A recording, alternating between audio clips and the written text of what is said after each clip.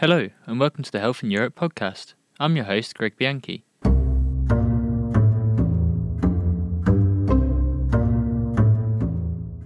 We've launched this podcast to bring you the latest on WHO's work in the European region. Our region is broad and diverse.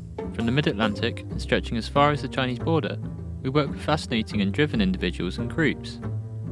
This podcast is about hearing their stories and how they might impact your day-to-day life.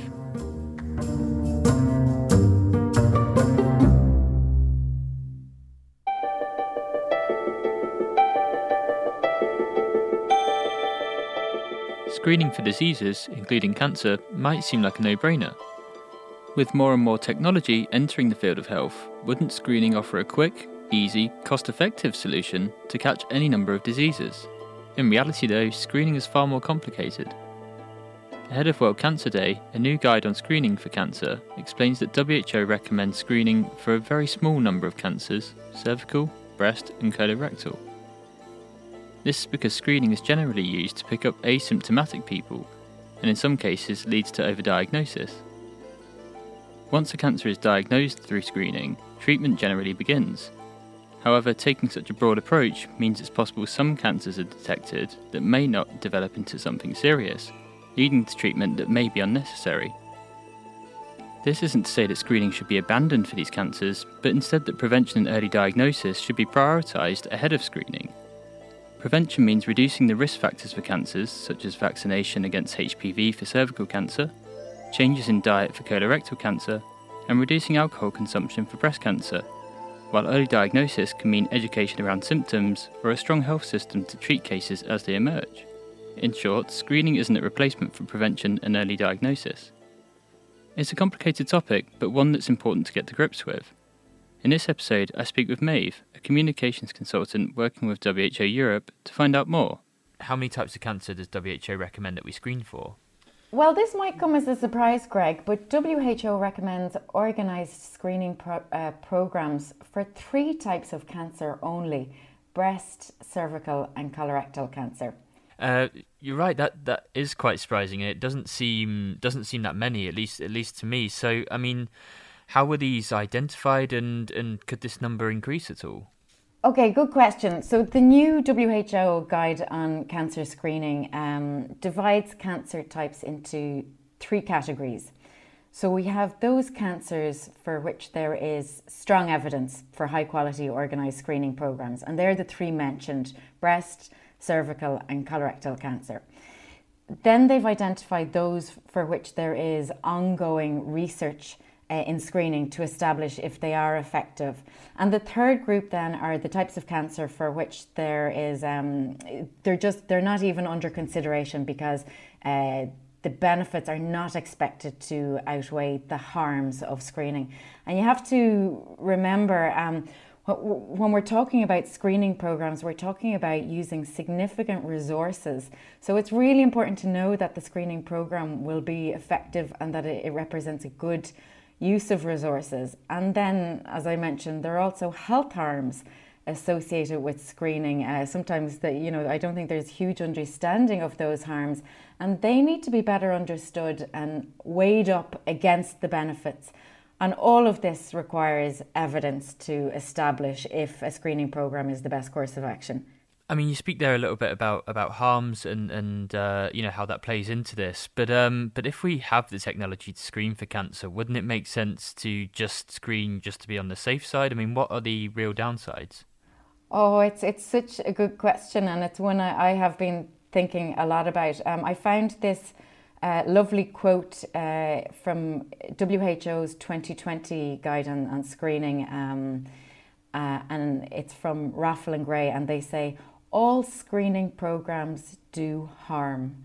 Some do good as well, and of these, some will do more good than harm at a reasonable cost." So that's quite profound, because they're putting it up there front and centre that this is an activity that causes harm, and we should be very aware of that. But we can, once the evidence is established, screening can be used in a way that it's beneficial to the population. So to answer your question, just because we have the technology, it doesn't necessarily mean we should use it for screening. No.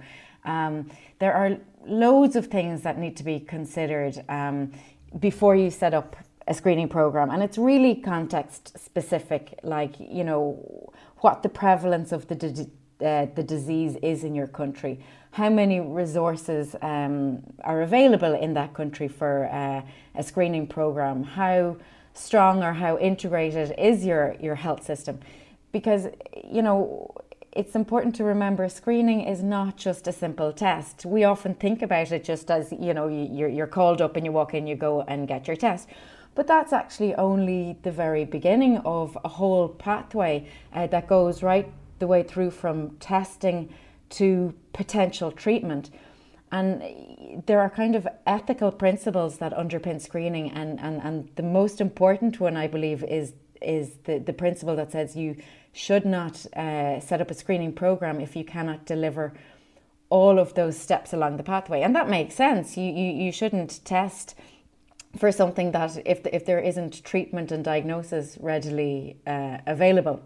And then, as I mentioned, screening itself can be harmful.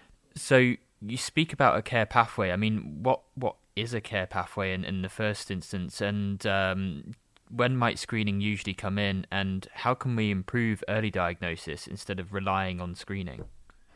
Great questions. So there's a lovely diagram in our new screening guide, and it sets out all of the steps in what we call the screening pathway. And it starts with identifying the population eligible for screening.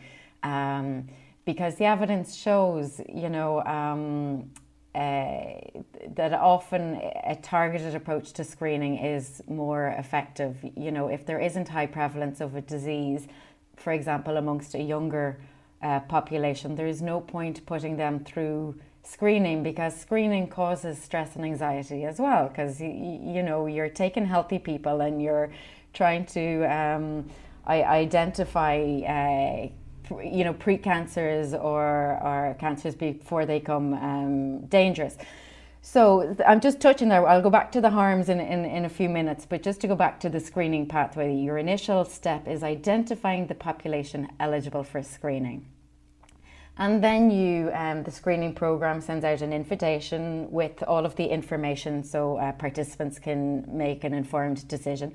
And then the service user, the participant, will go along for screening.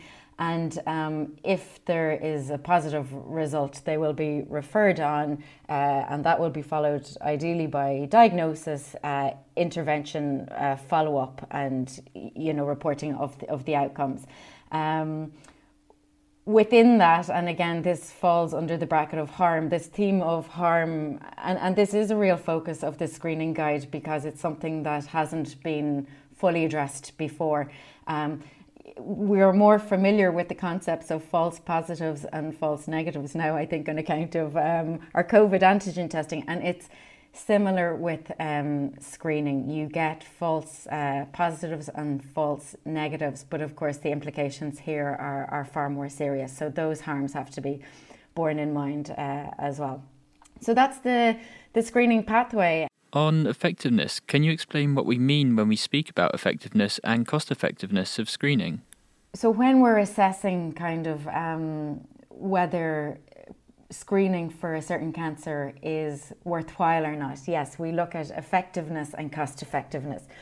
So effectiveness is essentially, is the screening doing what it was designed to do, i.e. is it reducing sickness and death from cancer in the population by early detection and early treatment, for example, breast cancer screening, or is it succeeding in reducing the incidence of cancer by identifying and treating its precursors?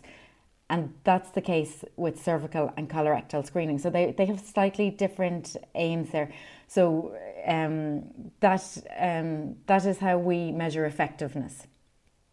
Cost effectiveness kind of looks at, compared to other ways that this money could be spent, all of the demands in healthcare, does this particular expenditure represent good value for money, A, in terms of the health return, and B, its positive impact on the population. And this is very important because for example, in resource limited settings, in countries where they have high rates of late cancer diagnosis, in fact, it's better to target resources at early diagnosis than it is in investing it in setting up a screening program. I know that sounds kind of surprising because you were like, why would you not catch it like early on? The other, I think, really important point here, and I nearly came to it, is this statistic. For every one woman whose life is saved by breast cancer screening, 3 are going to undergo treatment for cancers that would never have harmed them. So the technology is picking up on cancers, but a lot of cancers never develop. You have tigers and pussycats, and the problem with cancer screening is you don't know.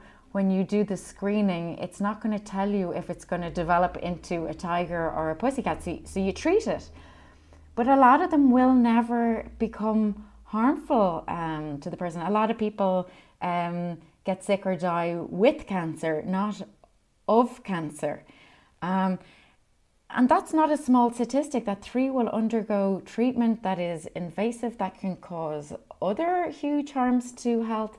Again, like these are the harms, and it's very important to remember, with this technology, there is the risk of overdiagnosis, and as a result of that, over-treatment. The statistic that Maeve mentions, that for every woman whose life is saved by breast cancer screening, 3 undergo treatment for cancers that would never have harmed them, comes from a study of breast cancer screening in England, which reported an overdiagnosis in the English programme.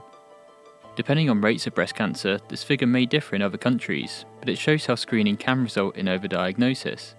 Maeve explains more. But to put you on the spot, we recommend screening for breast cancer, despite that statistic. Yes, for certain cohorts, for certain cohorts, and in certain countries it will be different, because as Sue Cohen is one of the main authors of the report, she made the important point. Actually, prevalence of breast cancer is different in different countries. The rates of breast cancer are not kind of standard across countries. That's kind of surprising. I hadn't fully thought about that. So again, this goes back to the point that, screening, it's so context specific, your country, your resources, your rates of the disease. There's another great example she gave of the dangers, say, of overdiagnosis in a lower income country where there are high smoking rates and a high rate of lung disease. There are proposals to bring in screening for lung cancer. But if you go back to the principles are you should have exhausted all strategies for prevention before you get to screening. And again, that second principle, that you need to have the resources to treat if you're going to screen. So you can see where it becomes, this is all very complicated and not straightforward. And it's why I would encourage and invite people to be you policymaker or member of the public. I think this new guide is a very accessible, easy to read summary of kind of the concepts behind screening and some of the issues as well. Thanks, Maeve. I'm sorry to put you on the spot in that last one. But I think from what you're saying, it sounds like you said, and I think it was in your first answer, or your second possibly, about the cohorts and the context you find yourself within. So that, again, I mean, I would imagine with something like breast cancer, if you have and I'm totally generalizing here, I'm not basing this on any knowledge, but if you were to have, say, an older population, your rates of breast cancer are probably higher than if you had a younger population. And maybe there's certain risk factors, like you say, with smoking, I think is brilliant example. If you're going to have a higher rate of smoking, then it's not all that surprising you're going to have higher rate of lung cancers. So actually, maybe it is a good idea to screen for lung cancers in that country where smoking is high. Actually, no, just on the last point, they're saying the opposite. They're saying if your population, if lung cancer is so prevalent, and that means they're past the stage of screening, as in, so if you have limited resources, screening is for where you already have a really good health system and you're already catching your symptomatic people. Then it's like, okay, now we can move to pre-symptomatic people and try and catch them in the early days. But it's not a substitute for prevention. And if a country doesn't have strong tobacco control policies in place and yet are proposing to wheel out screening for lung cancer, that will totally drain public resources. Like, to set up a screening program is a massive investment because, as I said, you have to have all of the treatment capacity available as well. So there's a lot of reasons why you would not set up a screening program in that scenario. It's some of this is quite counterintuitive. It definitely is, but that's really interesting. I hadn't thought about it in those terms. That if you think the prevalence is that high, why would you even bother screening? Because the prevalence is high. You want to target on prevention and early diagnosis. The guide is very clear on that. In low-income settings where there aren't many resources, focus your resources on early detection, which is catching people who are symptomatic at the early stages, rather than using your resources on a population who are not symptomatic.